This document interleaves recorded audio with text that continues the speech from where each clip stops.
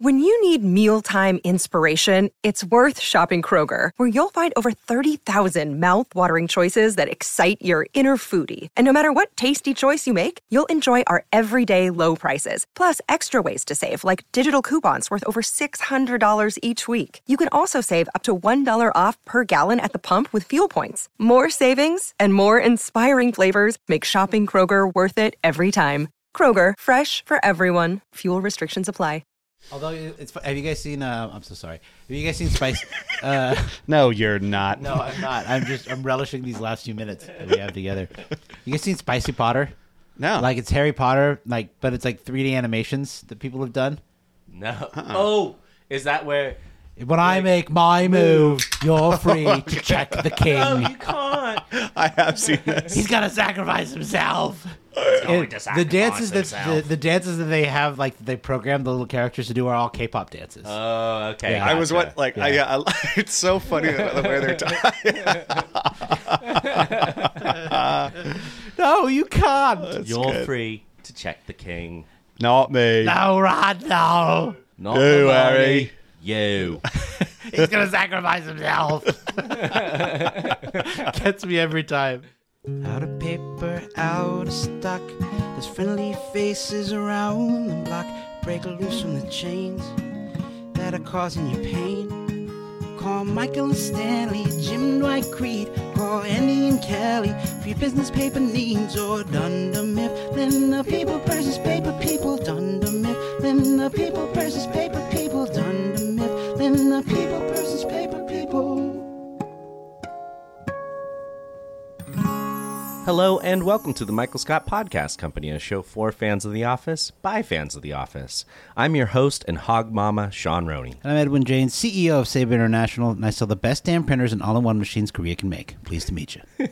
And with us, as always, our producer in the warehouse, Mr. Alex Ward. Guys, beef is ready for dinner. I want some man meat. Every week. Well, then my man meat he shall have. Every week we get together and talk about our favorite show, NBC's The Office. This week we'll be talking about character intros and outros, or exits.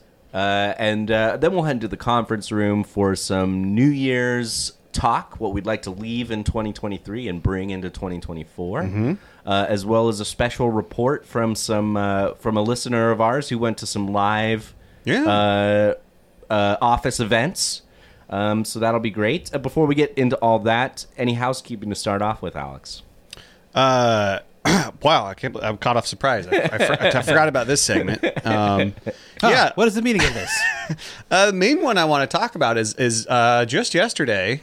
2 days ago, if you're listening to this, we released our second episode of Captive Audience. This one is on Cap Odd. The Cap Odd. I am from the future. Yeah, I'm from the future. I'll be back. Terminator. It's the Terminator, the 1984 James Cameron classic. Boy, we had a lot of fun doing this when we were in person for it. So check that out. And as I put a little note in that episode, but a reminder to everyone here, you will see the first 3 episodes popping up in this feed, in our main Michael Scott Pod feed. After those first 3 episodes, then episodes will be in its own separate feed, as it already is. You can go subscribe to the Captive Audience, its own separate thing. So please do that to stay in touch with the show.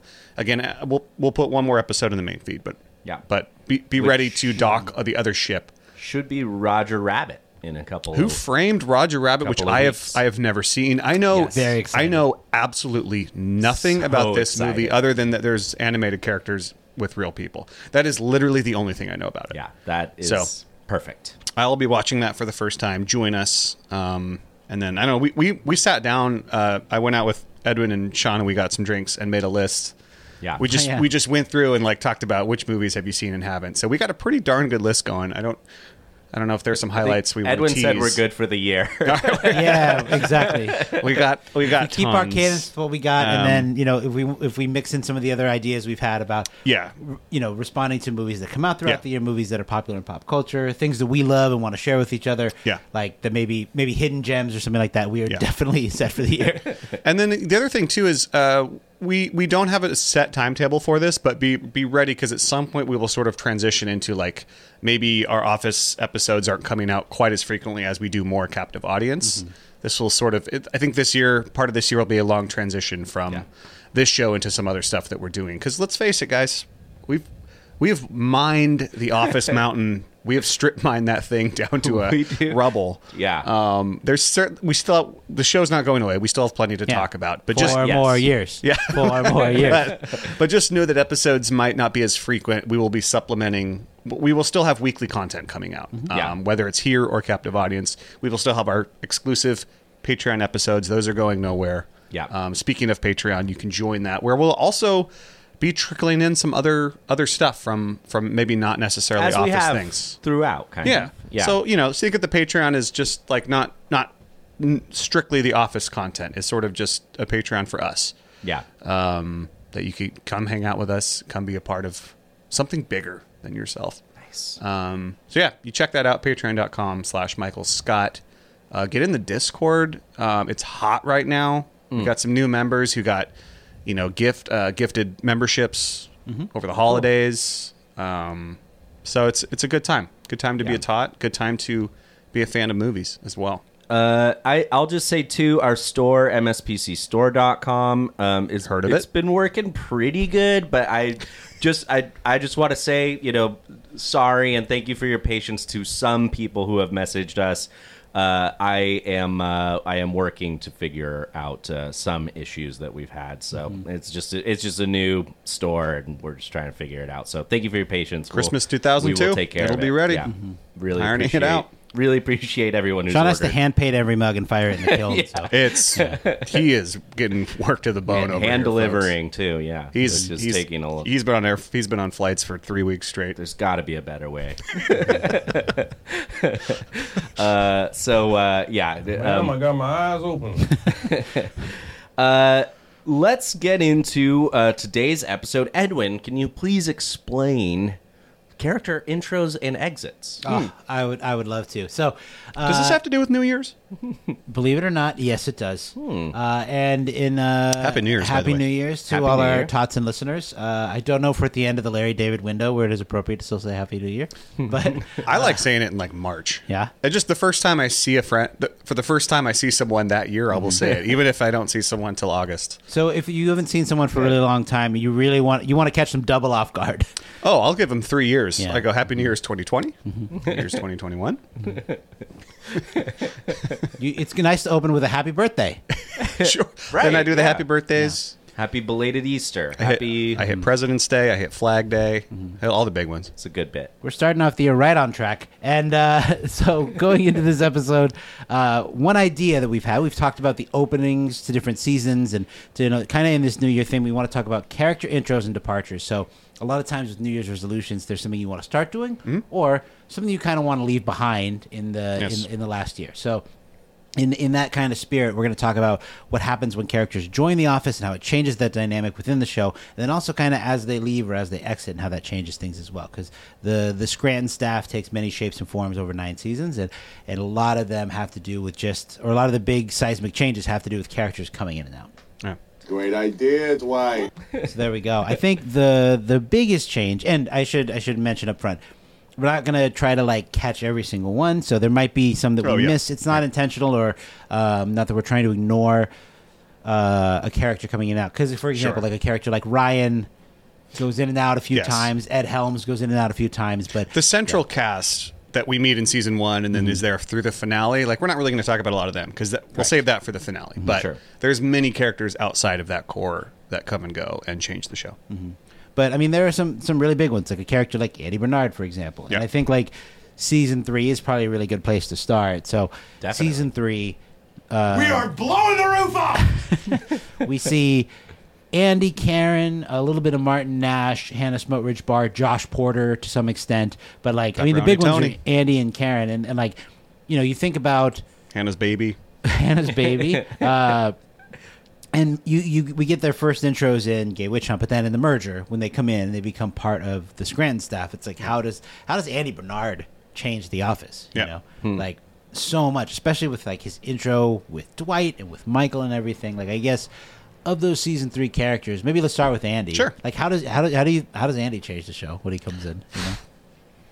I mean, it's just like, isn't it just like what Bob Vance says? I can't believe you deal with that moron and that other moron and that new moron. He says jackass, but yes, Jackass, you're right on. Right, you're right on. Yeah. He means Michael, Dwight, and Andy. Oh, I know. Yeah. It's it really is. You know, he perfects the pyramid of idiocracy.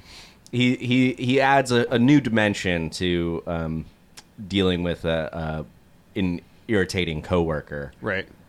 Yeah, I think because neither Michael or Dwight are spoiled. I mean, maybe Michael is a bit of a child, but I think there's a bit of that's an element of Andy that's nice. And then his whole kind of frat vibe as well. You don't get that with Michael and Dwight.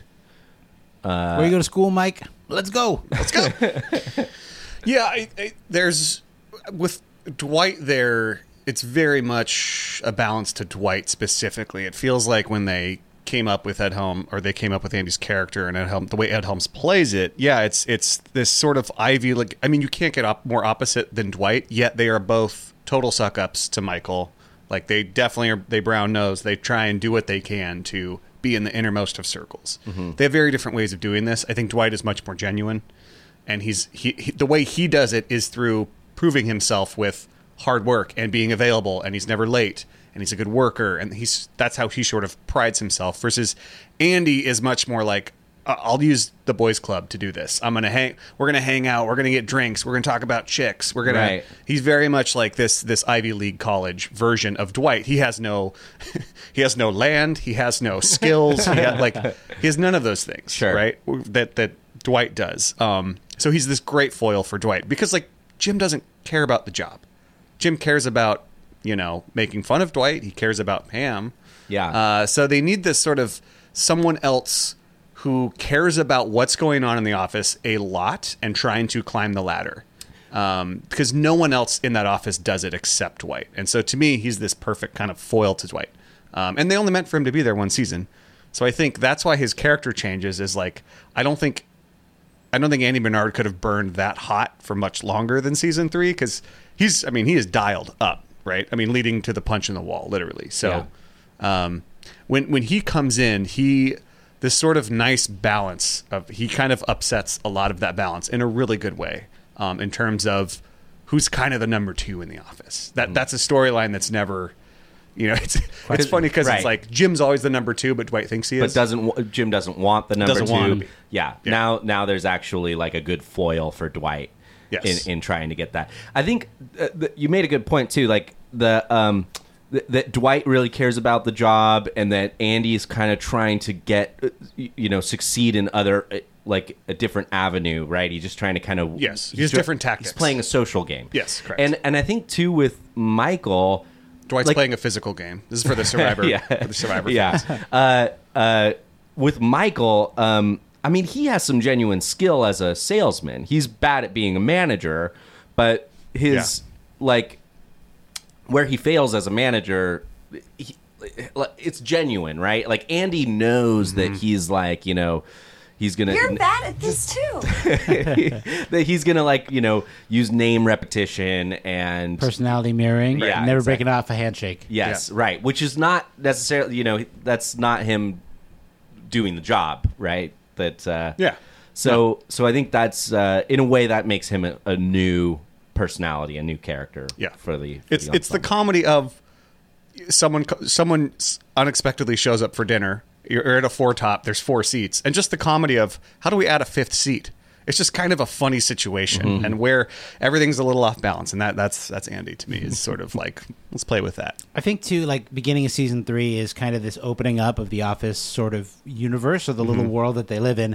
The first couple seasons is very much in the physical Scranton location, a little bit in corporate. We meet the branch managers.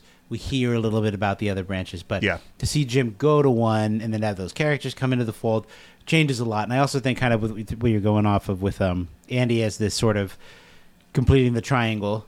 Andy's such a live wire in this early part of the season. Like you see Jim do his run back, his classic Jello prank, and Andy kicks the trash can, and Jim looks down, and it's like previously, the biggest consequence would be that Dwight would go tell on Jim. Right. I will tell on you to my direct superior, which is me. And like with Andy, it's like, I have no idea what this guy's going to do. Right? Yeah. There's like this sort of... Yes. He's a physical presence in the office, like more than anyone else. Mm-hmm. And you don't... Like, it's just very funny. There's like this sort of unknown with him. And then also, Andy brings so much, like like you said, as a opponent to Dwight or a rival to Dwight, like another sort of person sucking up to Michael. He brings a lot in. And then also, I mean... He's the unstable compound. Yeah, right. Yeah. Two explosive personalities, as Phyllis might say. I also think maybe to move to Karen, like Karen is also another character that comes in and like just has a different vibe because she's kind of like, she's not the same. I don't want to say that she's the same as Pam, but she has a similar vibe in that she gets along well with Jim. She seems like I guess this is a bad way to say it, but like a cool person, like 100%. She would be in the coalition for reason. Yes, we'll say. Mm-hmm. Yeah, I think there's something there that like I don't know exactly how she's to under define 40, cool within the show, but like I think it is like Jim's cool, Pam's cool, like. I mean, even in the early days, Toby and Kevin are cool. You know what cool. I mean? The mouth of babes, and maybe. And cool is a very, can be kind of abstract in its usage. But I'm thinking like maybe it's like relatable to the viewer, I guess. Right. Because the viewer is kind of supposed to kind of act through Jim, Pam, etc. A little bit, I think. And so it's like, yes, this is a person that could be friends with Jim, that could be friends with Pam, coalition for a reason. Characters like, sometimes it's like Oscar, Kevin, Toby, they can kind of dip in a little bit here and there. Like I'm thinking of, in Office Olympics when Phyllis is like, you calling me a hoe? Jim says, is that trash talk from Phyllis? Ryan, for example, in I'm jumping around a lot. In Benihana Christmas, when Ryan uses all the good excuses, and he's like, look alive, welcome back, Halpert. Yeah. Like, there are moments when the characters seem like they could be friends and connect, and Karen brings a lot of that, and it's desperately needed in Stanford, because the other characters in Stanford are Josh, the boss, the characters that are not really given a lot of time and attention, and then Karen. Yeah. Right. It's almost like skill or talent plus apathy equals cool. It's like if you can do your job but you don't really care about it, or you want like more in life, then you're cool. Like whereas Dwight, he might have the skill, but he cares too much. Or there's also a thing that Karen does, where she brings in, where she flips it on Jim a little bit, where she's always looking at the camera and doing this, and she does that little Jim half smile. What is that? Yeah, like there's something like really I think significant to kind of being one of the first sort of flips on Jim as like this sort of he's like, oh, he doesn't find Jim charming, adorable. Right? Yeah, there's a little bit of that which I really love. Not everyone is as casual as you and you and Jim, Pam. Hey, dude, want to marry me? Right. Philip Hellers, how they hanging?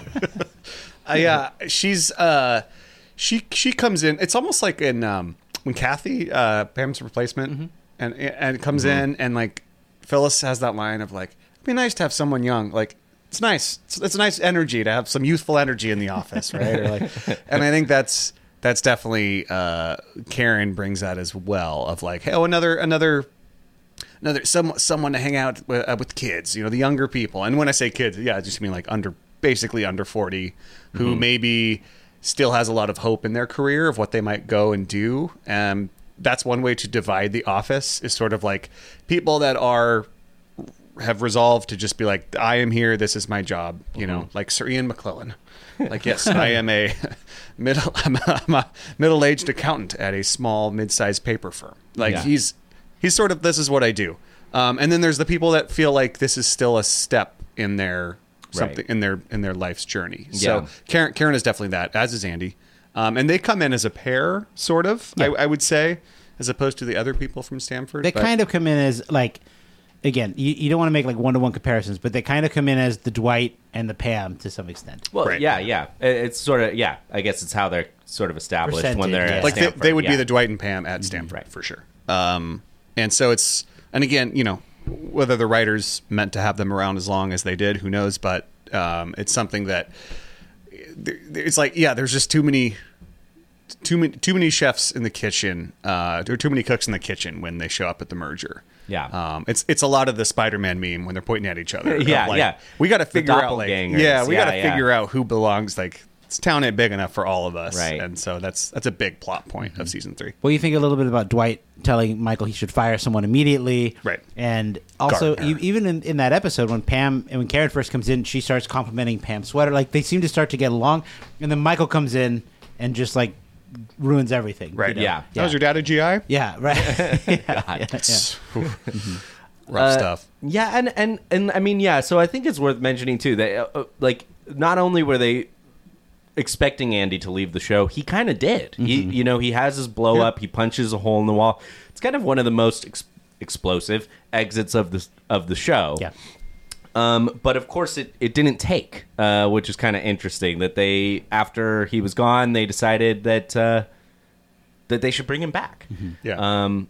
Which I guess is is that the return? No. So the return is when he punches the wall, That's when he punches. and the he comes wall. back in safety training. Gotcha. Yeah. So and like we were saying, he kind of comes back as almost a slightly different character, maybe like a more. There's a lot more of the Ivy League thing. He's. They make him nicer much more now. harmless. Yeah. I think a little less volatile. Yeah. Just, one might say a bit neutered. We'll say, and I think they have to, because they can't have two Dwights. Yeah. They need to figure out how does this shape fit into this puzzle in Scranton. So, and it bears repeating what you said, Edwin. Like, we're not introduced to them in Scranton. We're introduced to them in Stamford, where they're, they already have their own office culture. They already have their Call of Duty.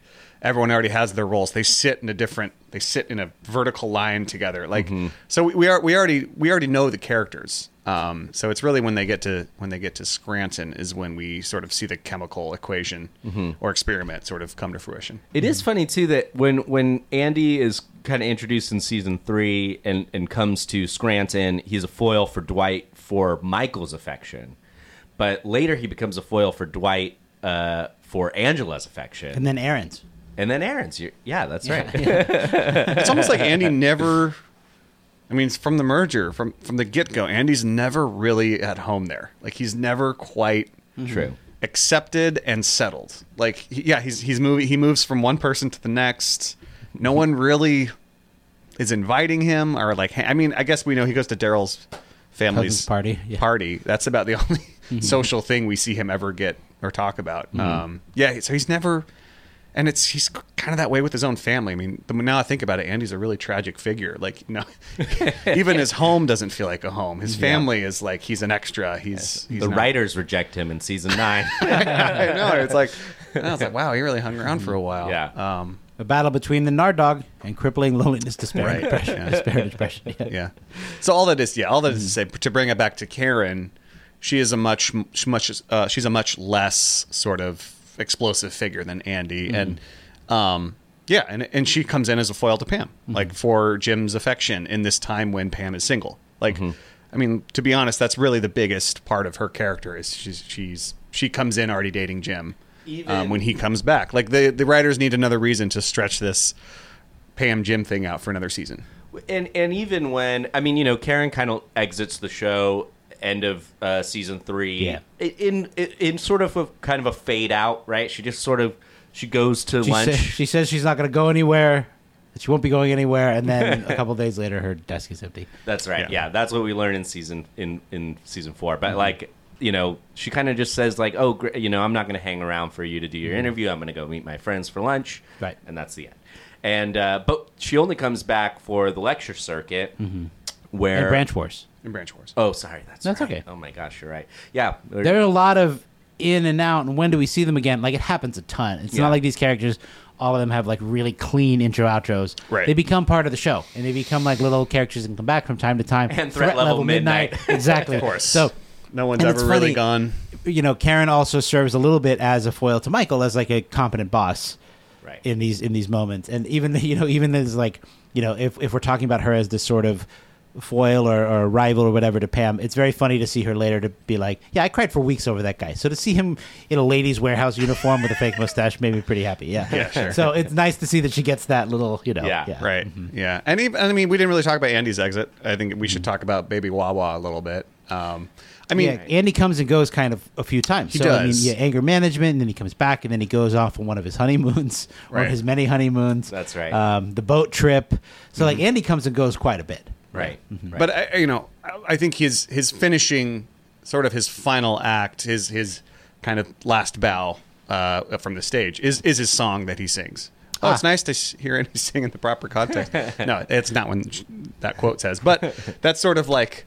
Everyone's dreading, no, Andy, don't play a song. And then he kind of gets his last, like, hey, he's actually good at this. Yeah. And I know might be awkward for him to be playing this guitar while he looks at all of you, but, I mean, to me, that's his true exit from the show is singing the Will You Remember Me? You think of all the times when he's playing the banjo and, playing banjo with Dwight, or he's playing the zitar. Or just a cappella. Yeah, a cappella. Playing that zitar in Moroccan Christmas. Yeah. You take requests? Sure. Please stop. Try to have a Christmas party. And then when he gets up and he says, Lorelai and I would like to play you a song. It's kind of like, where are we going based on everything that we've had seen in the past? I'm pretty sure that's what B.B. King named his guitar. Lucille. Lucille. That's right. I was going to say, is it a Gilmore Girls reference? Of course it is, right? It has to be. Yeah.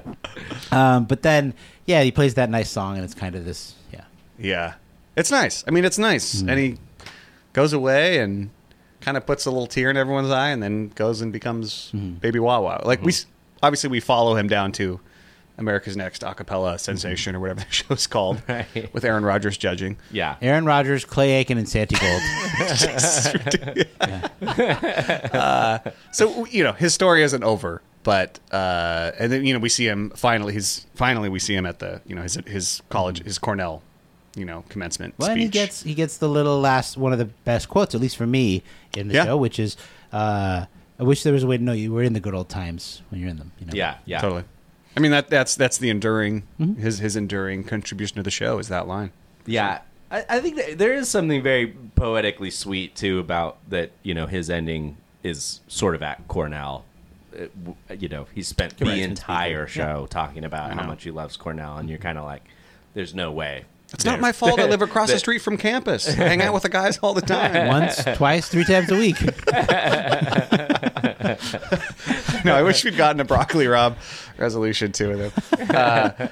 It is nice that he's been asked to like be the speaker at Cornell. Like I'm sure whoever was when he graduated was probably a figure of note, and it is as perverted as Andy's journey is in all sorts of ways. Like he sort of ends up with what he cares the most, which is like his alma mater. It's kind of. I mean, in the finale, and we'll do. We've been saving this big finale episode for later on. Finally, kind of get to a large extent, most of the characters kind of get what they want. Yeah. And Andy, to a large extent, gets. He says, "I will be pursuing fame of any kind." Yes. So cooking shows, and so he ends up getting that. Yeah. Yep. Mm-hmm. I think to kind of bring it back to the season 3 characters. Unless I don't know, there's some more you want to say about Andy, real quick. No. We can move on. Those are the big ones, yeah. Yeah, I mean, obviously, he'll come up again, no problem. But characters like Hannah, Martin, Tony, they all kind of enter and exit quickly. Like Hannah, only shows up in a couple more episodes. I think Hannah's last episode is Benihana Christmas. Martin's is the convict, and then Tony's is the merger. So they kind of come in and out. Like there's a moment where you think like there's going to be this big sort of not clash, but you watch all the characters kind of bump into each other. Hannah is breastfeeding in that cold open with Michael, there's that other moment with Michael. I'm confusing the two scenes. Look who's talking. Yeah, the look who's talking. But then you also see what is it? Karen watching Stanley drink his Jell-O. But yeah, it just seems like there's going to be some more tension, but they kind of fall away, and then it's Andy and Karen for that season, and then the next one that I have kind of written down to highlight is Aaron, season 5. Great. Obviously, we get Ryan in corporate. He leaves in season 4, etc. Ryan kind of comes in and out too, but Aaron coming in at Michael Scott Paper Company is a rather big addition to the show because she is in through the rest of the series. She sticks a few different like romantic arcs. She gets the resolution with her parents in the end. So there is kind of Erin does come in as kind of a character who becomes a major character, but she comes in, I guess, again as a replacement for Pam. Yeah. She comes in very quietly. Yes. Cool. Yeah. She Charles Miner hires her, and she's got the same name as Kelly, and it doesn't even feel like they've come up with her comedic personality yet, when we first meet her, which is funny because Ellie Kemper, I think they would have known that she was very, very funny. Sure. I mean, that's why they cast her, right? What at what point do you think we start to see Erin's I mean, maybe it's just through the Dwight and Andy competing for her affection that we start to kind of get the whole she's a rube. I mean, it's kind of not natural, but when a character like this or Erin's character, I should say, seems to mirror a little bit about what it's like when a character or a person actually joins your office or your workforce. You don't know them much at first. What do you know about them? They're nice. They're quiet. It takes a while for you to actually learn about them as a person, learn about them as a character. Like if Erin had come in like fully formed as this comedic person, you might have thought that she's not going to last that long on the show. Like that's somebody that comes in and like the search committee is one of the managerial candidates. But Erin comes in, and I mean it makes sense that they would use it as like Dwight and Andy can kind of be the ones who are making all the jokes, right? Kind of vying for her attention and affection in this first episode. But then like it comes across bit by bit, piece by piece, and it kind of becomes a funny resolution or a funny reveal that Erin is a bit of a rube. He says, "Why don't we take out a life?" Big life insurance policy on a new person. She's like, I learned nothing. Erin, do you have your birth certificate with you? Sure. It's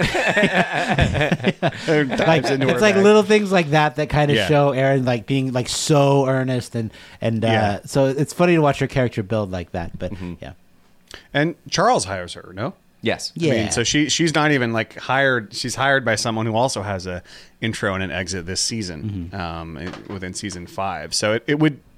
Like, it speaks to Erin's character that she survives the season and stays on. It would have been very easy to, she's gone after this, but she's so funny. She's great. And it's funny that, like, Charles hired her and not Michael, because Michael seems like a great pair with Erin, right? Of course. Oh, yeah. And Charles, it just seems like it's funny that, like, she made it through an interview with Charles? Like, really? But Charles shows remarkably poor judgment. That's true. Kevin, you're on phone. Stanley, you're going to be my productivity czar. He makes a decision. Yeah. Right. And it's very funny. And Dwight as his number 2. I find that extraordinarily surprising. Really? Jim has been disappointed. Yeah. So that doesn't really surprise me that much. That's a great David Wallace. Yeah, I've heard. I find that extraordinarily surprising. Yeah. But yeah, it's funny though because like I laughed to myself even while you were speaking just a moment ago, Alex, because I thought of Erin being like, "Do I still have a job here?" Yeah. When the company gets bought out. So, they kind of make space for her as this receptionist, and it does kind of like add, like her coming in does work as a replacement Pam because it allows Pam to do something other than be the receptionist and maybe be the person who's always taking care of Michael or the person who's always kind of being hit on, so to speak, by a lot of the other characters in the show. Erin comes into that role and like has such a different dynamic with Michael, but is also immediately hit on by Andy and Dwight. Right, of course, yes. Yeah. But I mean, I just say that I only mean to say that Pam is no longer that. Pam can try to be a salesperson. She can be an office administrator. She can be a mom. Like all these different things that she does through the rest of the show. Yeah. As opposed to just being the receptionist, which she is for the first 5 seasons. Yeah. So it changes quite a bit, and it creates. Like, it allows Pam to kind of do the different things. You bring in this new, different character. Her relationship with Michael is one of my favorite things in the whole show. I just think about times like with the who's hungry, they become such a unit after a while. Maybe a little bossa nova. Her dance. It's great. Yeah, she's on board with his happy box, his sad box, spraying the champagne. She's right there for Michael at all times. I don't get it. Yeah, she does. She's not into Holly. Maybe Holly's not in a position where she can be shooing guys away. Is she a really good cook or something? Yeah. I'm waiting for my boss's pretty friend. Oh, you're Holly. For God's sakes, the ants are about to start farming. We could talk a little bit about Charles. I think Charles kind of illustrates this. I don't know. There's something funny that happens with The Office, and this is also true of a workplace, where like decisions happen off screen, and then the reality gets translated in the original. Into the actual workplace. He's just there. It's like Michael talks about meeting this new guy in corporate, and they really hit it off right away. And then all of a sudden, Charles is there. Screw the teapot letter. Yeah. I would love to see that. Early intro between Charles and Michael. How does he do it? Yeah. What does he say? Yeah. He uses his best jokes from the joke book. Yeah. And then Charles is there. I mean, Charles is kind of, he's imposing a little bit because, like, he comes off as very smart. He has this effect on women. Right. He like really sort of I'm trying to think of the right word, but he like makes Jim feel very, very silly all of a sudden for wearing a tuxedo. And I was just watching the extended cut of what is it? I think it's of Michael Scott Paper Company, where Dwight and Andy. I mean, in that episode, the extended cut, they do way more with Dwight and Andy as they're being friends and doing the hunting thing. Right. Like the fake gunshots and the fake deaths, and they're doing all this stuff to Jim, and they're like, Jim, you got to be dead by now. And he's fine. So he plays along and puts his head down on his desk, and Charles walks out and he goes, everyone, Jim is trying to take a nap.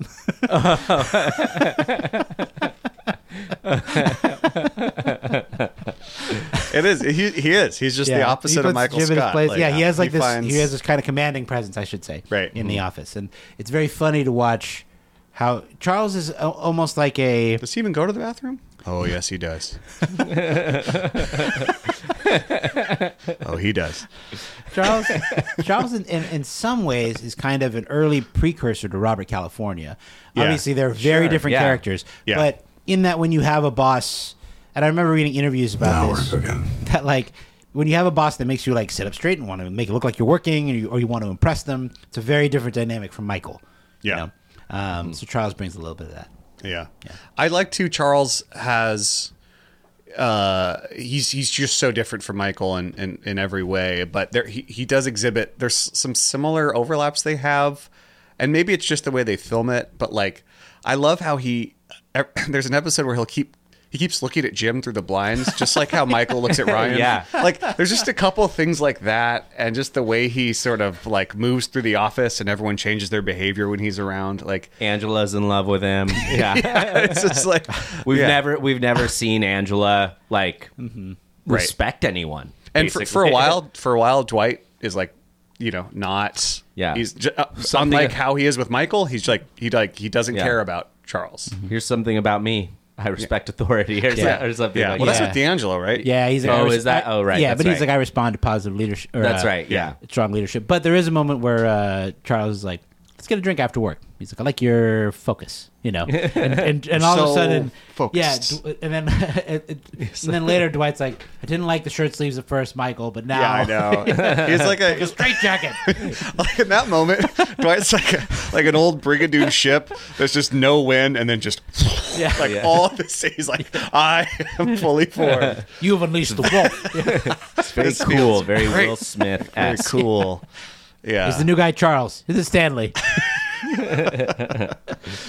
I guess Charles's exit is in Company Picnic. Right. I mean, I think for the purpose of this episode, probably the more impactful one is Broke. Right. And because there is an element where Charles's departure mirrors Michael's, and Michael says, "Nope, you're done. You're done." I mean, literally, you're done. Thank you. Thank you, Idris. Yeah. So we get that like nice sort of closure moment where it seems like the universe has come back to normal. Order is restored. Yeah. Right? Yeah. Which is great. But then, of course, Charles isn't all the way gone until Company Picnic, where they have the volleyball. For Charles, it's like, great. I don't have to be in Scranton anymore, like running this branch. Oh my God. I feel like in that moment, he's like, thank God I'm going back to New York. This is awful. Yeah. But yeah, then we don't really get any more Charles after Company Picnic. Must be nice to get a rest from all your rest. He's like, I don't even know what's going on anymore. Let's go. Oh. Yeah. I've been up for a while. The double point. Yeah, we don't really get any. We don't really know his fate. We can assume he's gone in the. He'll be fine. Mass exodus. I mean, just the way that we see him suck up to David Wallace It would have been really funny in the Secret Santa episode when they find out about the bankruptcy if, like, Kelly is like, what about Charles? Is Charles coming back? Yeah. I'll be fired. Alan will be fired too. You know, it'd be funny then if Angela's like, what about Charles? You know? Yeah, I love when Angela runs out and she's in the rain. He's Oh like, my gosh. she does not need to go dumpster diving for companionship. She's like, her makeup is running because of the water. Yeah. She has a scarf. She's so old. Yeah. Yeah, that's a yeah. I mean, Charles is everything. Everything Michael Scott is not. Everything I want to be. Who's next? Well, the other ones that I have written down here, Gabe and Joe Bennett in season 6. What a pair. Yeah. So, Saber episode for Gabe as first arrives.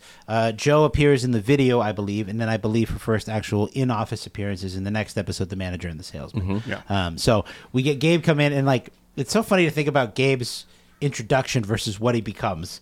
Yeah. Because Gabe, enters as this, just like Well, this, first they tear his box of equipment apart. Right. So this is here for Gabe Lewis. Yeah. But yeah, go, sorry, as you were. No, it's just funny that he comes in as the voice of corporate. He's kind of this corporate. Gabe seems tall. He's he's kind of this. He's corporate wallpaper. He's sort of yeah. he's the living embodiment of like a corporate policy where it's like, why is he here? Well, he just has to be because it's in the handbook. Yeah. I mean, you get, again, I think it's a bit of a slow burn with, with Aaron, with Gabe. They're introduced. They seem normal. The more you get to know them, they're total creeps. And you just get it in little bites at first that kind of Gabe's a bit of a pushover when it comes to Joe. And then just more and more and more, we see that slowly develop. And then all of a sudden he's Sometimes I wonder if I have ovaries in my scrotum. Well, Gabe comes in and he's kind of this extra corporate figure. And it's funny because he's so far from Charles, who is operating as a managerial figure in the conference room. Yes. And also very far from Toby. Right. Who's another corporate figure. But Toby's like such a... He's been checked out since pushover. June. Yeah. Oscar says I've been checked out, huh? Yeah. But then, Gabe only comes up from time to time. I mean, the Halloween episode, the costume contest episode, I should say, season 7. Oh, no, Michael, Gabe's not the boss. You're the boss. Like there's that weird, funny tension between Saber corporate, Dunder Mifflin, and Michael and all these things. And Gabe becomes, such a ridiculous figure. Like you think of where he comes in as like the representative. They all applaud for him and he goes, and also to you. And they clap right back. Yeah. Contrast that to like season 8 when he's like making fun of Daryl and trying to hit on Val. Mela Kaliki Maka is Hawaii's way. Right. She'll be screaming it all night. Yeah. She'll be screaming her own last name. Is that a palm tree or did Gabe get skinnier? Either way, that's peon. I would even take apricot preserves at this point. Yeah. He does fall so far. I mean, because the what is it? The cheer? Is that what it was? No, Glee. Glee. Yeah. The Glee party. Everyone kind of like respects him a little bit still, and like there's a thread of him, kind of Gotta go to the boss's party. Michael. Yeah. Yeah. Right. And then Aaron sort of. He's like, yes, I've been dating Aaron. It has been, in a word, exquisite. And she's like, We're still dating. Why do you always ask me? Yeah, I think he's a rat, and I think he's trying to ruin my relationship. I think he's a rat. Well, like, and Gabe is another. It's funny, like how different it is than say, Karen, where it's like, well, he's another like person. He's maybe the youngest person, like who comes in next to Aaron. Like he's another person who's like. Seemingly plugged into current pop culture, is young, but just has nothing to offer like anyone else in his age group at the office. And part of that is, I think, too, just he's almost transient and like he half belongs to corporate, he half belongs to the Scranton branch, but mainly he's just sort of Joe's attack dog, or not attack dog, but like watchdog, lapdog. Yeah, exactly. Right, yeah. She already has 2 attack dogs. So he's just not respected by anyone. Doesn't really seem like he cares that much. He tries to assert his dominance, but he can be easily bought out for a nameplate, one of those little nameplates. Like he's just not, we don't really know what he wants. Yeah. What's in it for GSL? I'm not sure. It seems like he just kind of wants to not be alone and he wants to create soundscapes. Well, and he shows more and more sort of like as he gets revealed, his character, and granted, his apartment in Viewing Party seems a little more normal or not so weird, but like as we get into like season 8, like he becomes stranger and stranger. Yeah, with like his all of his cinema of the unsettling. Girl talk. Or like when like Gabe, do you have anything? And he's like, yeah. It's got footage of Stanley in his own car. Yeah. Is that my grandmother? Yeah.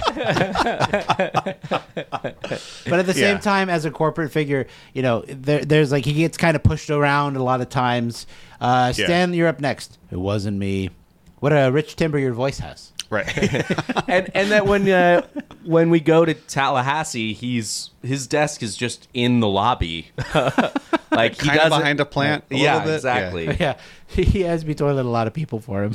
And his schedule is Tuesdays and Thursdays. Like he's not even in the same place for 2 days in a row. What better way to get over my crippling fear of flying?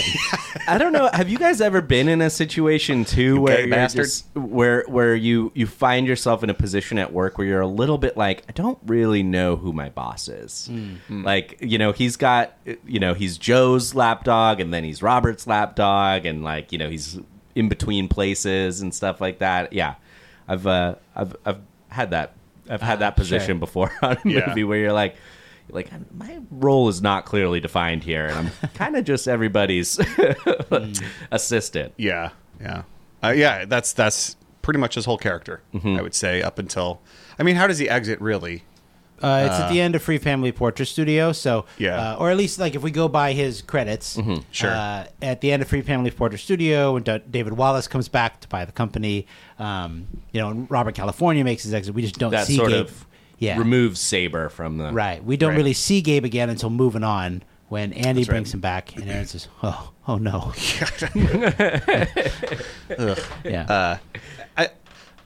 Something I love about Gabe. Obviously, Zach Woods is an incredible, improv actor. Some of the best bloopers are Zach Woods making people laugh. But it's funny, like his Gabe's greatest moment, no one from The Office sees, which would be his speech as Lincoln. Like that's probably his crowning achievement as far as getting applause from people. He does a great job. Yeah, he tells a whole story. He acts it out. It's beautiful, and then no one's going to see it. Yeah. It's funny you mentioned that. So, I mean, this has become a little bit of just a Gabe appreciation moment, and rightfully so. We love Gabe, right? We all love laughing at all the Gabe moments, for sure. But it's funny you mentioned that because, I mean, as far as his exit goes, it just kind of happens. I believe it kind of happens with The Whimper. I can't think of kind of happens sort of silently, and that's okay. I mean, it happens to a lot of people because end of the shows season, up too. Yeah, and then like new season, they always say like, all right, this is what happened. So like the beginning of season 9. I think, or maybe even Toby says it. I am embarrassed now that I can't think of it. But he talks like Toby's talking about Kelly and Ryan going to Miami, Ohio. Right. Gabe is just kind of gone. Right. But he does have. It's funny, like he doesn't have that. He comes in as a sort of mild presence and leaves this very strange one. But yeah. I mean, if we go then to Joe Bennett, Joe Bennett, comes in as this sort of whirlwind with dogs and Gabe carrying all of her stuff, and she's got this. Yeah. You never know with Joe. Yeah. Even on the video where we meet her, right, on the video call with Michael, even through video, she is commanding that room. She is literally making Gabe move the laptop. She's able to, hey, like as Michael's walking out of a room, convinces Michael to turn around and like. With all due respect, I've never seen a company more mismanaged than Dunder Mifflin. Like, know, I mean, if you just look at all the previous bosses or people above Michael, you got Jan, David Wallace, Charles, nobody's come in and demanded this much respect. Everybody likes her. Everybody wants her to like them. She's very interesting. She doesn't take any BS from anybody, including Dwight. She's totally different corporate figure. I think with Joe, she has such a big influence on Michael, on Jim, on Dwight, on all these characters, and she is just sort of a forceful presence. I think it is good that she's mostly in the back half of season 6 and not so much in season 7, because I mean it's Kathy Bates, right? You're not going to get her for like probably the rest of the show, but she does have such a good power and influence on all these characters. I mean, she destroys the co-manager thing. Sounds like each of you is doing half a job. He's like, can't give me syrup and tell me it's gravy because gravy ain't sweet, is it, Jim? And And then I think also, when she's talking to Dwight about not owning land, and even when she tells Aaron to go home because she's sick, right? Sure. Beaumont Adams, a girl's gun, right? Yeah. What does she like? Oh, she calls her like a little mouse or something like that, right? Yeah. She's like, you need to go home sick. But she just has this commanding presence, and I think like it changes a lot of things in the office. It feels very competent, which is kind of in line, or it kind of follows the incompetence, let's say, that we see from sort of Dunder Mifflin Corporate from like seasons 4 through 6.5. Yeah. Or the first half of 6. Yeah. And, it seems like Saber comes in as the savior. Jo is like the figurehead of Saber, and she's the one who's making all these changes. She's like the one who maybe can get Holly back from Nashua. She's the one who is changing all these things. And, she just has such a big, forceful presence on all the characters. She almost comes in as like, oh, finally. We've been waiting for maybe this kind of a character for 6 seasons. Someone who can just look and be like, this is ridiculous. What are we doing? I mean, even David Wallace is such an absentee father to the branch where you're just like, dude, if you spent one day here, you'd see like, you need to get rid of Michael. Replace Michael 100%. As soon as he says that, he and Jan slept together very, very early in the show. And Jo comes in and immediately holds Michael accountable. And Michael kind of like responds to it in a good way. Michael like wants to be respected by Jo. She is a breath of fresh air in some ways.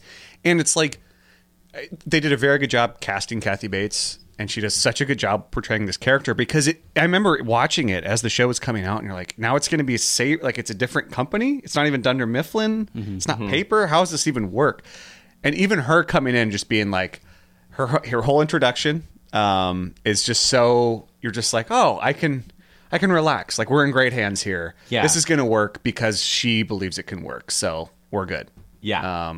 So Kathy Bates is awesome in this role. Very, very good. Yeah. And when she comes in twice, once on the call, hey buddy, and just like, or Gabe, I don't want to talk to your crotch. Like her character's established so firmly. It's so fully baked right from the get-go.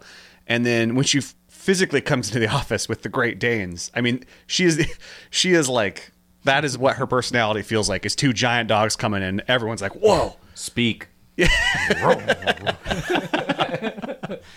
They like you. Yeah, they're sniffing Amy's crotch. How long has it gone? How far has it gone? Like that moment. How far has it gone? That moment too, where like. You don't have all the facts. I love him. She's not mad.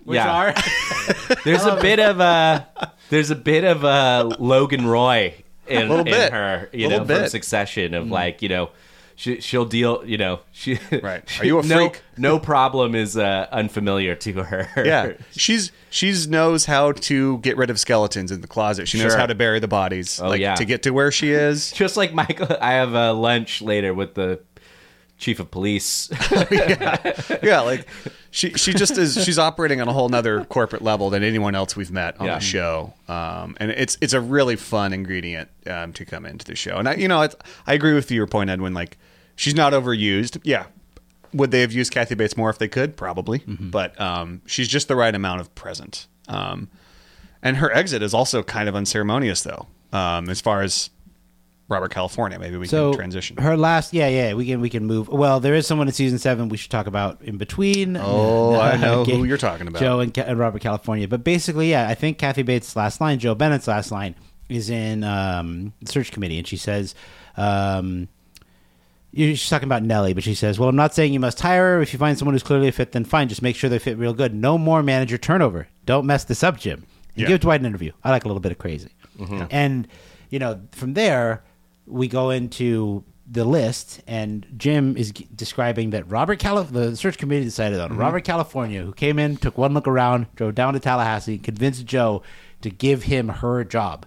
Yeah. CEO. Yeah. I love the way he looks at the camera. Yeah. And then, obviously there's like a couple mentions of Jo later on. Robert talks about Jo being his boss. Right. But it is interesting that she must be the head of the board board or something like that. She still owns the company. Right. Yeah. Folks, let's say you're a business owner. It's a brand new year. Things are off to a great start, but as we all know, eventually you will start to fall behind. There's just too much to do. Teams get buried in manual work. It takes forever to close the books. You got taxes coming up.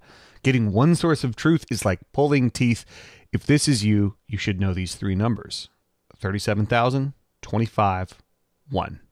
37,000. That's the number of businesses which have upgraded to NetSuite by Oracle. NetSuite is the #1 cloud financial system, streamlining accounting, financial management, inventory, HR, and more. 25. NetSuite turns 25 this year. That's 25 years of helping businesses do more with less, close their books in days, not weeks, and drive down costs. 1, because your business is one of a kind. So you get a customized solution for all of your KPIs, key performance indicators, in one efficient system with one source of truth, manage risk, get reliable forecasts, and improve margins. Everything you need to grow, all in one place. Right now, download NetSuite's popular KPI checklist designed to give you consistently excellent performance, absolutely free at netsuite.com/Scott. That's netsuite.com/Scott to get your own KPI checklist. netsuite.com/Scott. Discover why critics are calling Kingdom of the Planet of the Apes the best film of the franchise. What a wonderful day! It's a jaw-dropping spectacle that demands to be seen on the biggest screen possible. I need to go. Hang on. It is our time. Kingdom of the Planet of the Apes. Now playing only in theaters. Rated PG-13. Some material may be inappropriate for children under 13. Well, I guess that's a good transition then. To... Well, no, there's one in between. Oh, sorry. There's a fan favorite. Also, FYI, I don't technically have a hearing problem, but sometimes when there's a lot of noises occurring at the same time, I'll hear them as one big jumble. Again, it's not that I can't hear, because that's false. I can. I just can't distinguish between everything I'm hearing. Got it. That brings us to Nate. That's false. I can. Nate, who enters in season 7 in the sex ed episode. Yeah. And becomes a fixture of the office of our podcast. It worked so well. I'm so happy that it came together that way. We have his introduction. That's his introduction right there. Yeah, yo soy bueno worker. Right. Yeah, that's his introduction. Yeah. Right. But it's Nate comes in. And then Nate, as he is affectionately referred to early on, who is this guy by our cars? Yeah, right. Yeah, man. Dwight needed a henchman. Yeah. I only wish that we got more of that action. It's awesome. Reply it. I know. He has a henchman at his farm and he has one at the office. He's got Mose and Nate. It's awesome. Nate doesn't exude much of a presence on the rest of the staff, besides to interrupt and kind of be there, at times. Yeah. Nate, does not concern you. Yeah. But Nate, Dwight sees something where he's like, I can mold this guy. This guy is mine. Reply it. Nate is the Mose of Dwight's day place. Correct. That is correct. It says here he works for Dow Chemical. We've lived together for 30 years, and I've never once seen you go to work. That's great. Yeah. So we learn about Nate, we're introduced to Nate. There is no slow burn with Nate. No, right out the gate. No, this Dwight guy. Dwight picks him up on a curb. Yeah. Where temporary workers are hanging out. And he's the only one. He's like, we don't talk to that man. Yeah. But Nate doesn't know. No quiero decir más. That's such a great minor character too. So I mean, what else do you need to know about Nate other than that? He's looking for any kind of work to the point where he'll stand up there in a flannel. He's kind of there to kind of distract and deflect and create ridiculous moments. I mean, you think kind of like Creed. Yeah, bit. He does. He's got about the same line ratio as Creed. He'll chime in with something that no one responds to. That's very Creed. Yeah, having only known you a short while, Brian. Right. Yeah, he's just kind of there. Yeah. Oh, Daryl. Right. Yeah. Does Nate have any talking heads? I can't so. think of one. I don't think he has any talking heads. You're probably I can't think of one. Do you think that is a benefit because it keeps Nate as the strange person that we don't get access to? Yeah. Or is it as tragedy because we don't get to hear more of Nate just talking to a camera that wants to hear what he has to say? I think it fits with the story that the crew was like, Dude, we asked him a question, and he just talked for like 15 minutes, and none of it's usable. He couldn't seem to hear the questions. He just... My mother and I are quarreling because I can't stay out of her stuff. It's perfect. Yeah. Nate doesn't have an exit. He appears in the finale. Yes. So, yeah. Right. And he also isn't a character that gets what he wants. He's just kind of Nate. What does Nate want? Yeah. A job, I guess. Mm-hmm. Yeah. Just wants to stay employed. He wants a piece of gum. Yeah. Not too minty, though. Yeah. Yeah, he's kind of a Gabe, Toby mashup. A little bit of, he sort of just floats, exists. Occasionally he's tested by Dwight. Yeah. Oh, no. Die. Yeah, good choice. When he has to deal with the beehive, things like that. And then when the whole, obviously when they have to rehire the warehouse, they're so desperate that Nate is the example of, this is how desperate they are for anyone. They just need we need a warm body, is all we need down there. Nate and Gideon and Bruce from the gym. Yeah. Yeah. Also one of the great deliverers of bloopers. Yeah. Mark Brooks. And I don't know why I've been seeing a lot of the Frank Did It one keeps coming across my feeds. Do you know who defaced the mural? Frank did it? I don't know his last name. But sure, yeah, Frank did it. Improvised right there. That's amazing. I would have loved a Gabe Nate scene, just the two of them having lunch. Yeah, or like an episode, that they discover a friendship. Right. Yeah, I mean he's more gullible than like Aaron. Yeah. Totally. Who's the weakest one? He's the densest person in the Nate, office. Struggling to stack the flat cardboard boxes. Nate, your mother is dying. So she's gonna pull through again? Falls to his knees. Yeah. All right. Who's next? Well, okay.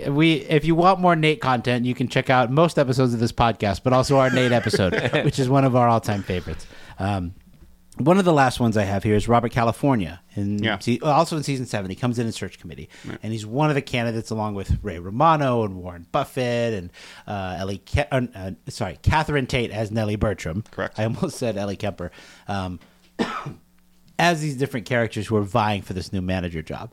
We don't know, or we didn't know as viewers, who's going to become the next manager. But Robert California obviously comes in like a wrecking ball, a steamroller, maybe I should say. And there you go. Makes his presence felt from the very beginning. And I love, like I said, Charles is kind of this precursor to Robert. I'm thinking of when Jim's presence, and he's like, you strike me as someone who won't be flattened, Jim. You can answer that. Yes. It was your choice, not mine. Yeah. You're a man of great confidence. And then later Jim says, he terrifies me, but I also think he might be a genius. Yeah. I mean, then that's sort of him. He's creepy. He's this lizard king. He has an access to a. It's like, yeah, he's a dark web human. He's the human version of the dark web, where it's like you operate in a whole different part of life here. And I'm on the freaking moon, Robert. And it's one of the few characters we literally get an interview with him before we meet him. And we see he's one of the only characters to look at the cameraman the way he does that we see that stays in the credits. Where he kind of cocks his head to the side, and he sort of, you're always like Dwight out immediately. He's like the Terminator, where it's like he's scanning and there's information in his eyes, and he's just going like, I can see your weakness now. Like stop trying to figure me out. Yeah, too late. And he does it to the camera crew, and like no one has done that yet. And, so he's maybe the most disarming character that comes in, I would say, out of everyone we've talked about. Well, and just the responses he gets from all these characters. Robert California, let's have a conversation. Like there's so much of what he brings in terms of like getting the characters to act a certain way. And yeah, he changes the show completely. Like he becomes this sort of weird center of gravity, or that has a gravitational pull that affects all these other characters around him. Hey, Dad. I mean, I love too that sure he's a Charles Minor, but he's a slow burn also. We kind of he reveals his weird flaws and weaknesses. Mrs. Robert California is a important episode for that, with him running in frantic, and yet he's still manipulative, even still. And then, of course, all is revealed sort of in his exit when we learn his real name and all that. Right. Well, or like you think about what Harry Janarone says in Lizard Gang. He says in Turf War, he said, Robert's running this place into the ground, Right. Yeah. And it's just like, oh, wow, okay, this is like a fresh perspective from someone who is not Jim or Dwight or Lloyd Gross. This is someone else who kind of has a beat on what's going on with the company. Yeah. He's a predator. He is a predator in every way, which is he enjoys the thrill of the chase more than anything. I think we get this right away in his interview when he's like, he loves the interview process. He likes to win at an interview, and the pregnant pause, and then response. You get the sense that he is going and doing interviews like for fun, like exactly. You know what I mean, and also like. If anyone had stopped and thought about it, it's like, Robert doesn't make any sense. He has like billionaire energy, but why did he apply for the manager position? He also apparently, well, I don't know. I guess he moves to Tallahassee to But his house in Scranton, like, that is not a manager's house. Right. It's a CEO's house. When did he buy that? Yeah. Why did he buy it in Scranton? What was his life before? Why didn't he buy Sabre and Dunder Mifflin? He would have bought a penthouse in New York. I feel like it's just like he's a man of complete mystery. He probably doesn't need the job. He's got some dark money. His identity is concealed. Like he's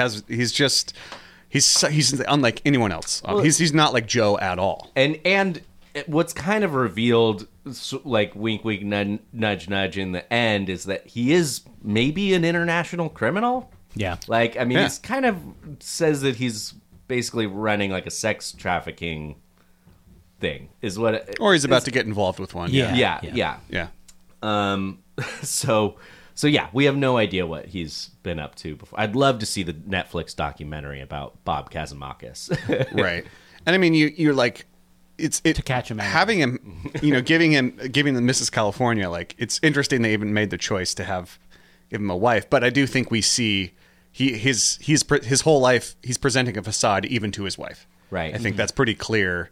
And she's kind of already starting to figure this out. Is kind of the energy she gives She's off. totally looking to have an affair with Andy. I mean, it's just like, what is going on? Yeah. I will not be blackmailed by a soft penis debutante. Yeah.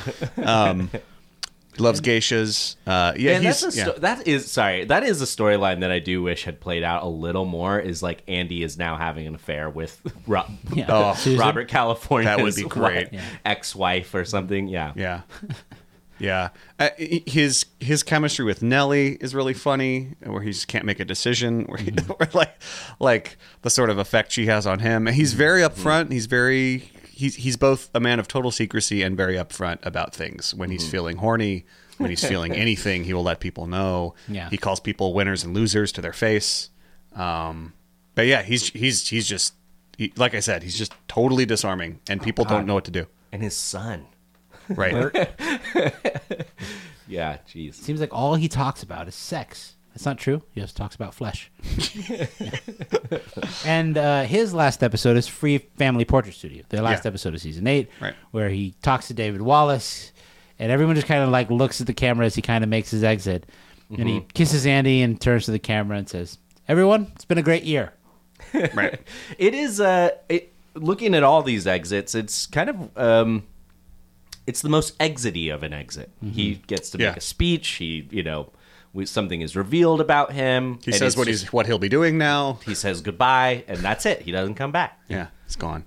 And like I say, when he's a predator, like I think he just likes to come and conquer and leave and go on to the next meal, whatever it is. And it's like, how many times has he done this? Who knows? But he clearly, like you say, he's not great at. He doesn't care if he runs the business into the ground. He's going to move on to something else. To the next he thing. can talk himself in and out of anything, so he doesn't care. Yeah, the consequences. I mean, he's a sociopath, right? Like you don't even know his real name. Pretty clearly, I don't think he actually cares about anyone. No. But he loves squeezing people. He loves forcing people to admit something to themselves about themselves, or like the Halloween. Like he just enjoys that control, and so his presence in the show when he comes in, it's at a point in the show where it's like kind of the right time to meet Robert California in season 8, where it's like yeah, we've gotten to know everyone. We think we know everything about every character, and he kind of challenges that. Yeah, which is cool.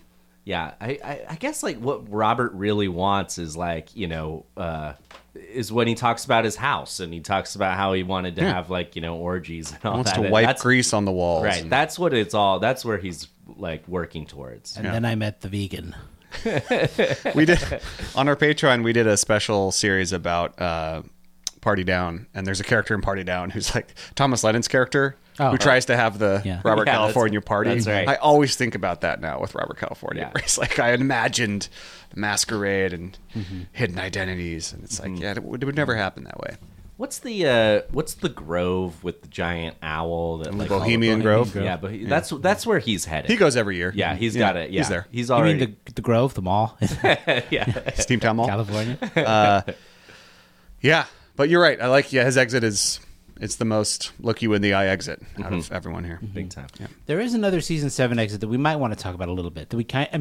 Michael's exit in season 7. Oh yeah, is also probably worth considering. We spent a lot. I mean, the thing is, the idea is kind of like intros and exits, like characters who come in, come out.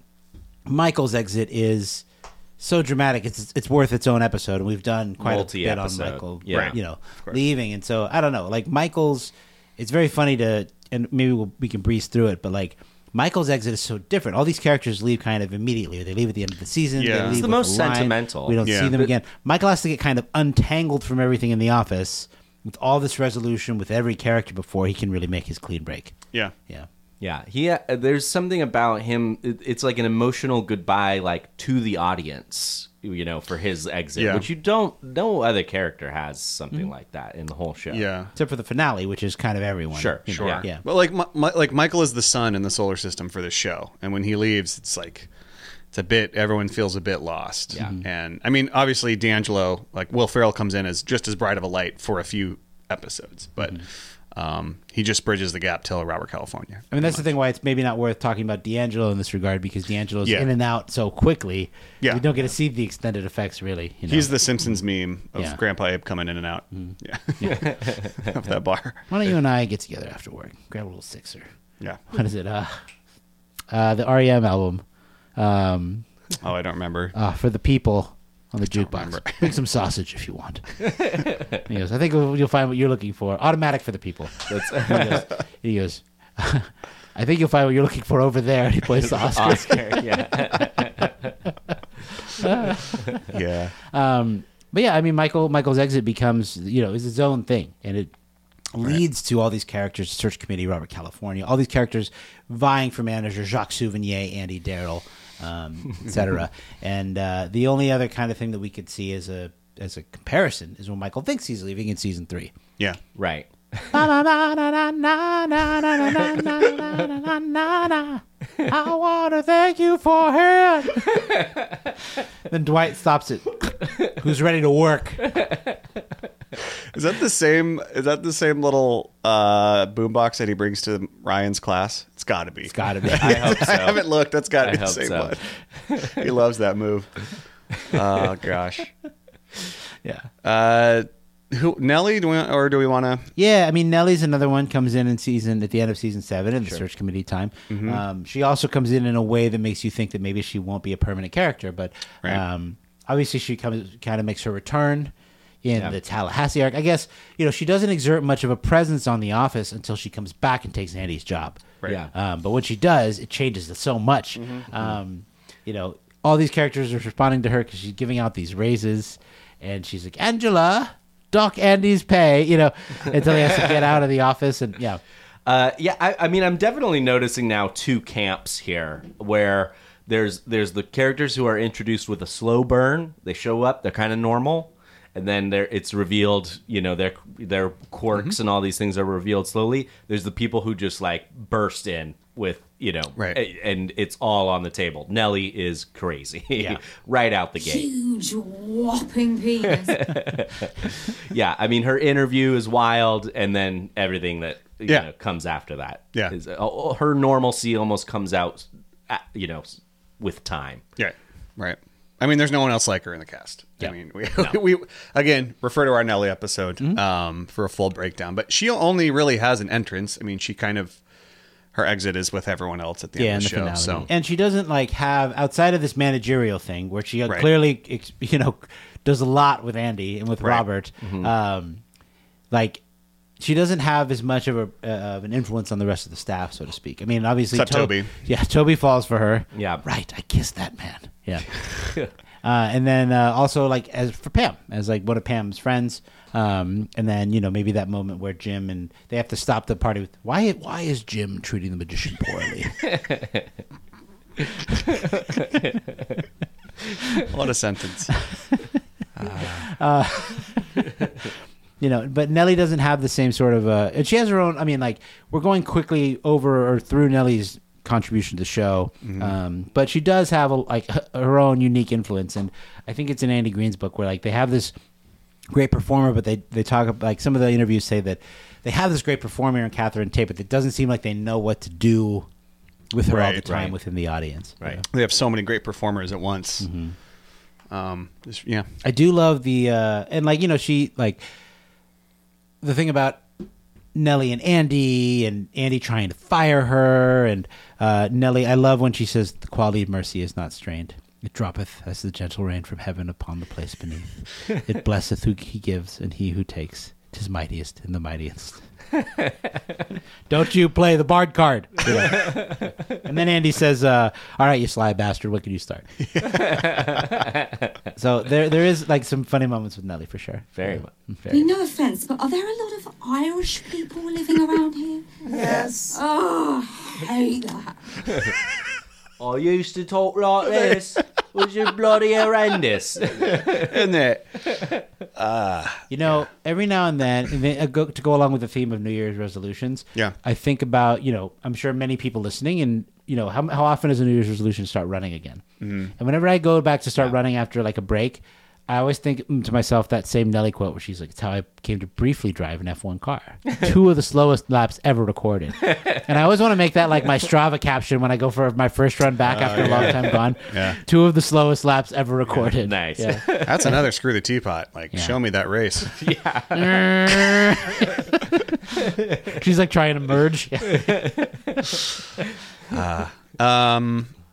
is that Clark. it? Oh, Pete and Clark. Yeah. Oh, do we have to? All right. Well, we did Pete and Clark recently, or we talked Season about 9. Their intro. I mean, that's the thing, and not to diminish their characters, but as far as making an entrance and like they don't have the same impact or splash maybe as some of these other characters because they come in at sort of this reset. Ryan and Kelly are gone. Gabe and Robert are now gone, and they're so nakedly new Jim, new Dwight. It really does. I mean, their introduction is so quick with, it's like almost in the same breath as like, okay, we're losing these people and now we have some new people. Mm-hmm. It does feel like, it almost just feels like the show just telling you like, okay, we have new people for this season. Yeah.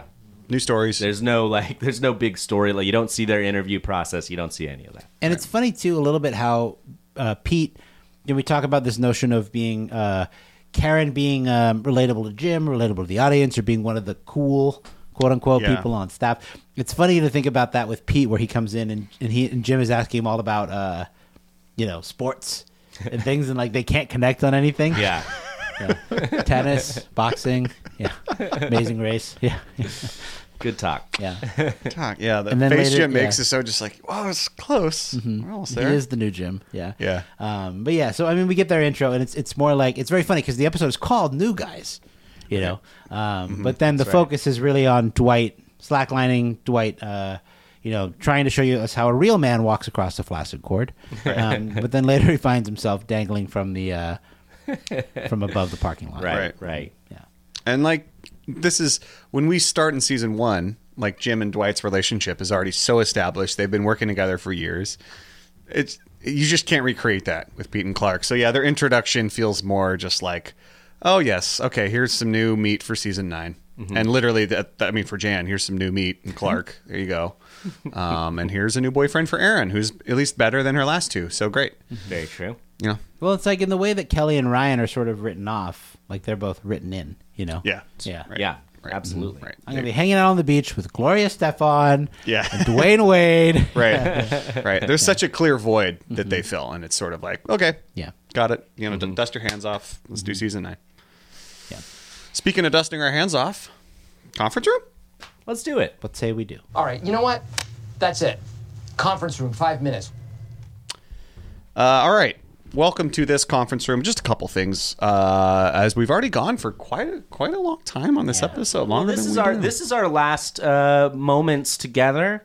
Oh yeah, physically in the stew, it's been really, really great. Edwin we're in person again. Yeah, Edwin flies to Switzerland again tomorrow, and then 2 weeks after that, going into a submersible, we're gonna go check out the Titanic. Oh dear.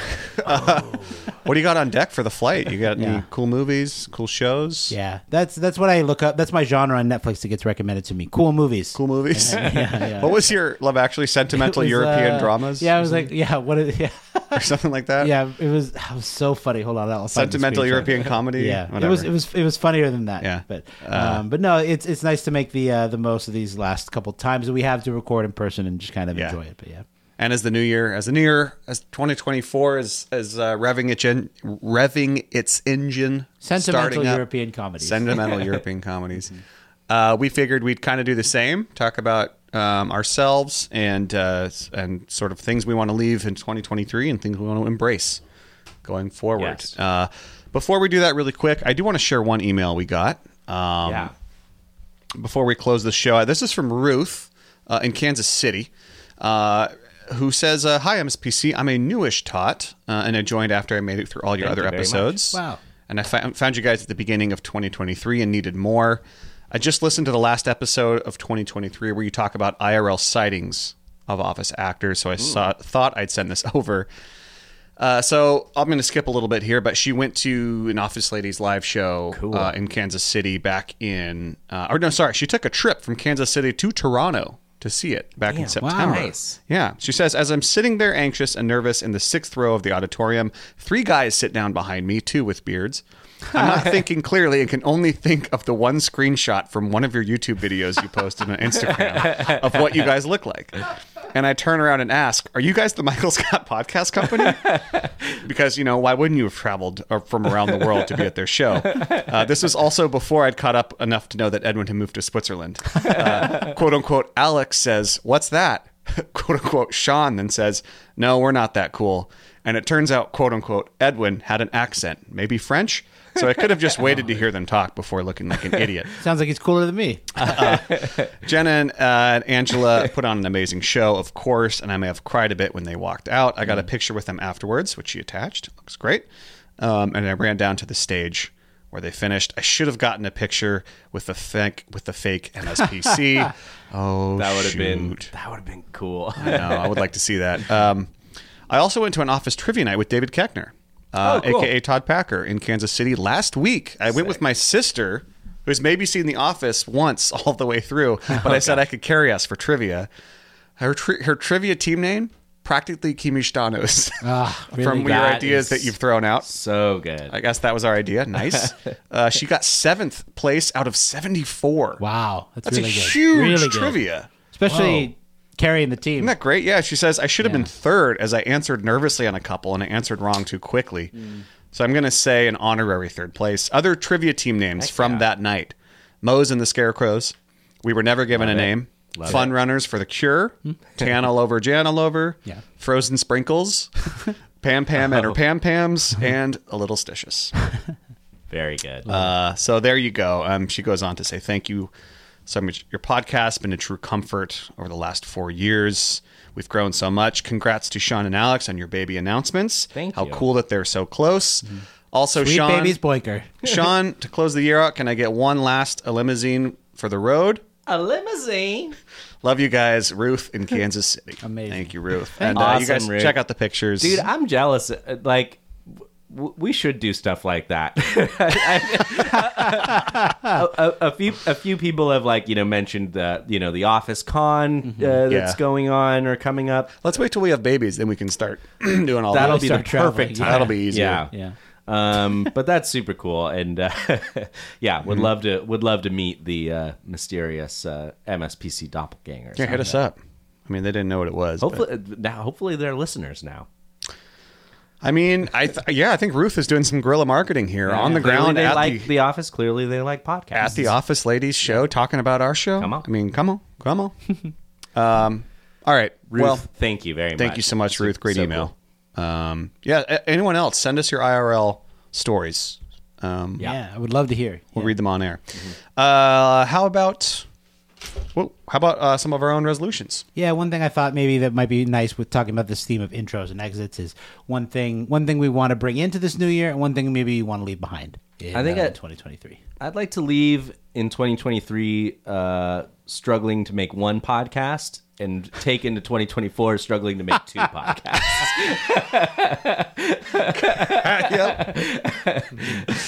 Yep. I thought about this earlier, and I thought, like, if you've ever wondered to yourself, do these guys have a Patreon? You'll be finding yourself wondering, do these guys have a second podcast where they talk more about movies? Yes, we do. Yes, we do. No, in all seriousness, I'm getting tired of TikTok. I think I'm gonna lose TikTok. Good man, dude. Good 2023. Man. I'm thinking about. I haven't done it yet, but I've been thinking about that with Instagram. I'm like, yeah, I don't like myself. I'm on there. I'm like, why am I? I hate everything I'm seeing. What am I doing? Instagram's so ad heavy, and TikTok. I'm just starting to realize, like, man, how many times am I gonna watch, like, just some person in their room talk to me about like one of like five songs at a time? I just I think I need to the bite-sized content. I'm wary. You want some entrees? Yeah, you want some entrees? I'm gonna leave TikTok and I'm gonna pick up books in 2024 and full movies, dude, with our new show. And that was gonna be another thing.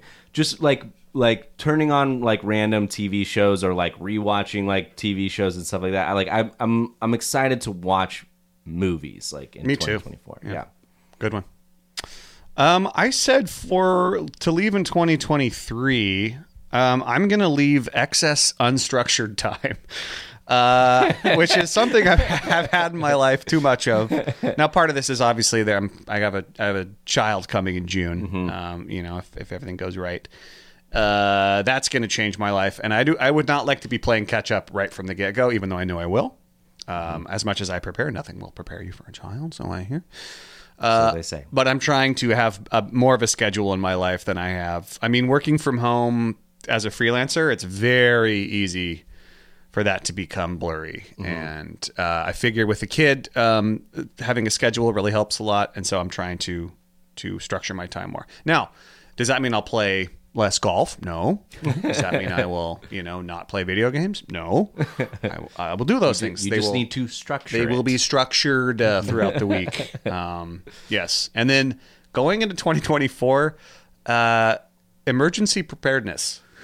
Now, I don't want to sound paranoid, but I watched a movie and then I saw a documentary and I just had a feeling of behind.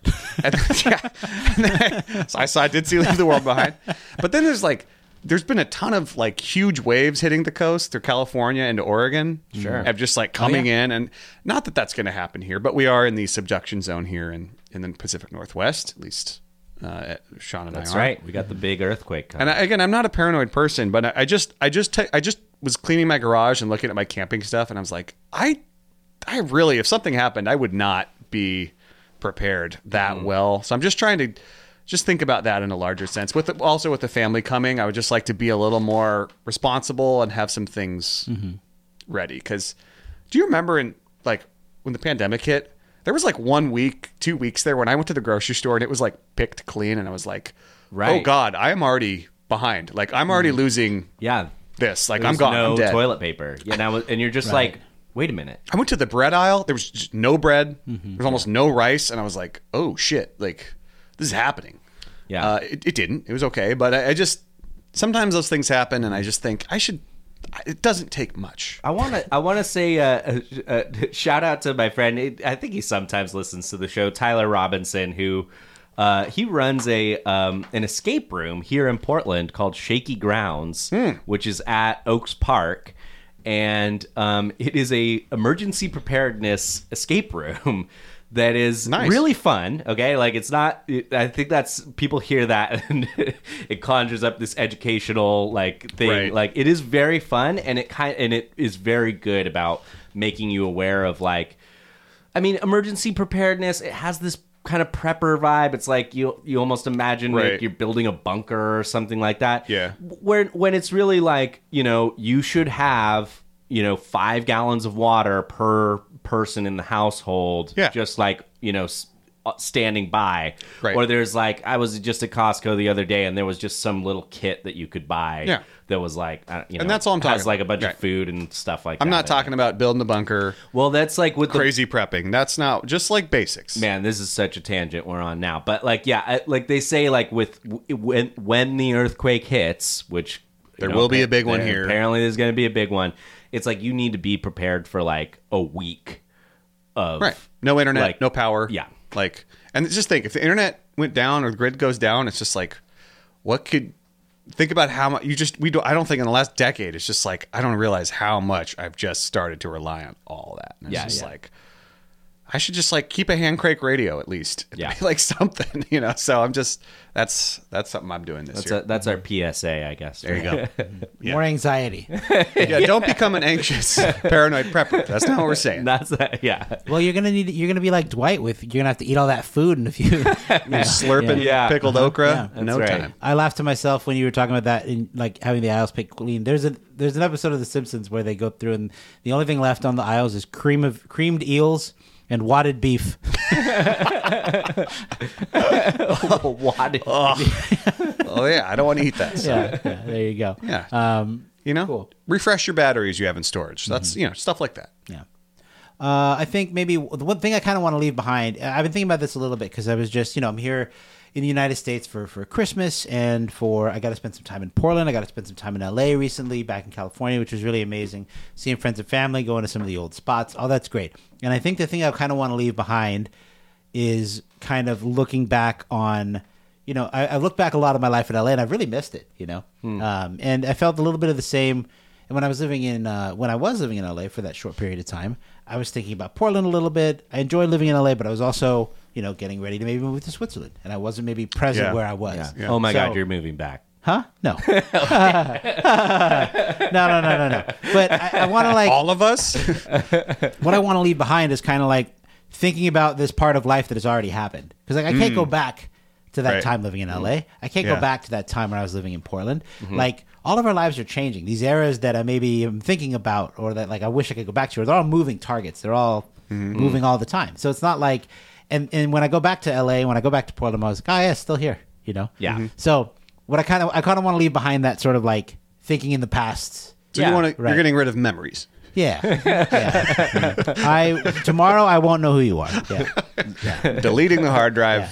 But I think I know, you know what I mean? Like, kind of this living in the past, I guess, a little bit. Live in the present and the future. Yeah, just kind of being mindful and present where I am. Because if I think back to that time in LA, I spent so much of that time preparing for, getting ready to move to Switzerland, thinking about that, versus like really just enjoying my time there, which I wish I had done a little more mindfully. Yeah. So, that's what I kind of want to leave behind. That be more present. Yeah. Mm-hmm. I like that. And then the thing that I want to add maybe is, I think Sean, you touched on it really well, but like in the last week or so, I've had periods of time, and maybe it's that time between Christmas and New Year's when you're just kind of hanging out and with your family, with your friends, kind of lazy days in between Christmas and New Year's. And I end up watching a lot of movies, right? I ended up watching a lot of movies. And what I want to bring in is just like more newer, fresher content to watch. Yeah.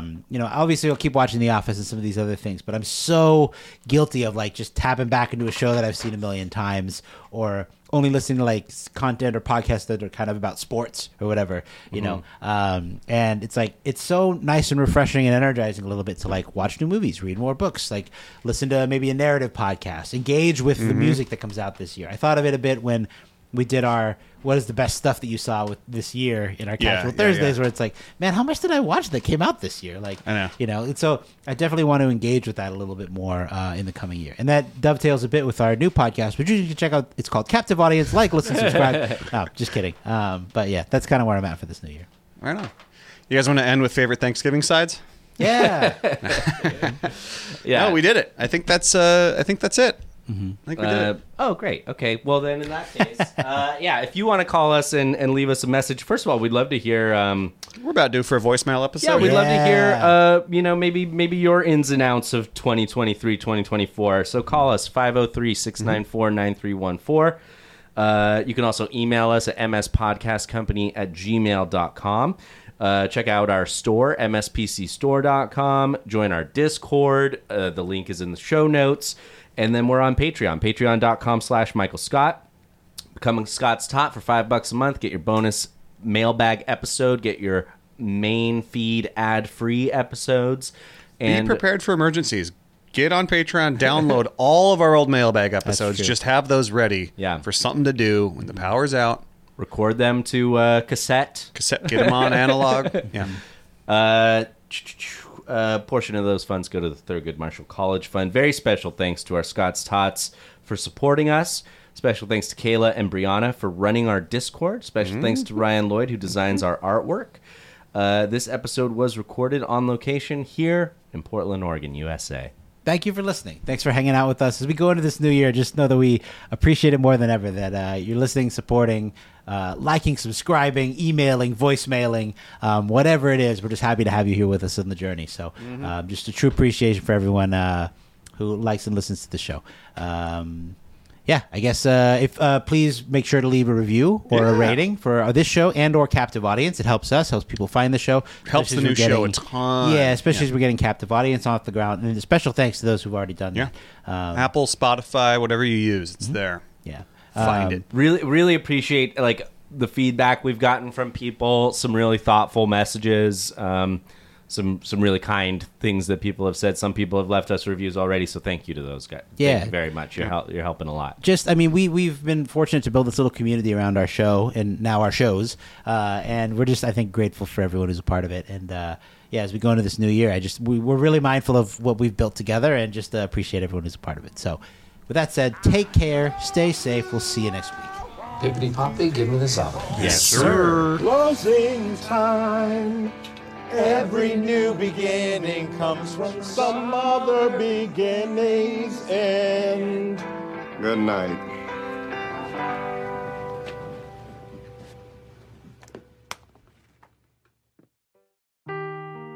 Seeking the truth never gets old. Introducing June's Journey, the free-to-play mobile game that will immerse you in a thrilling murder mystery.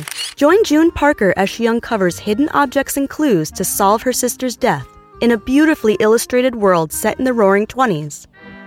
With new chapters added every week, the excitement never ends.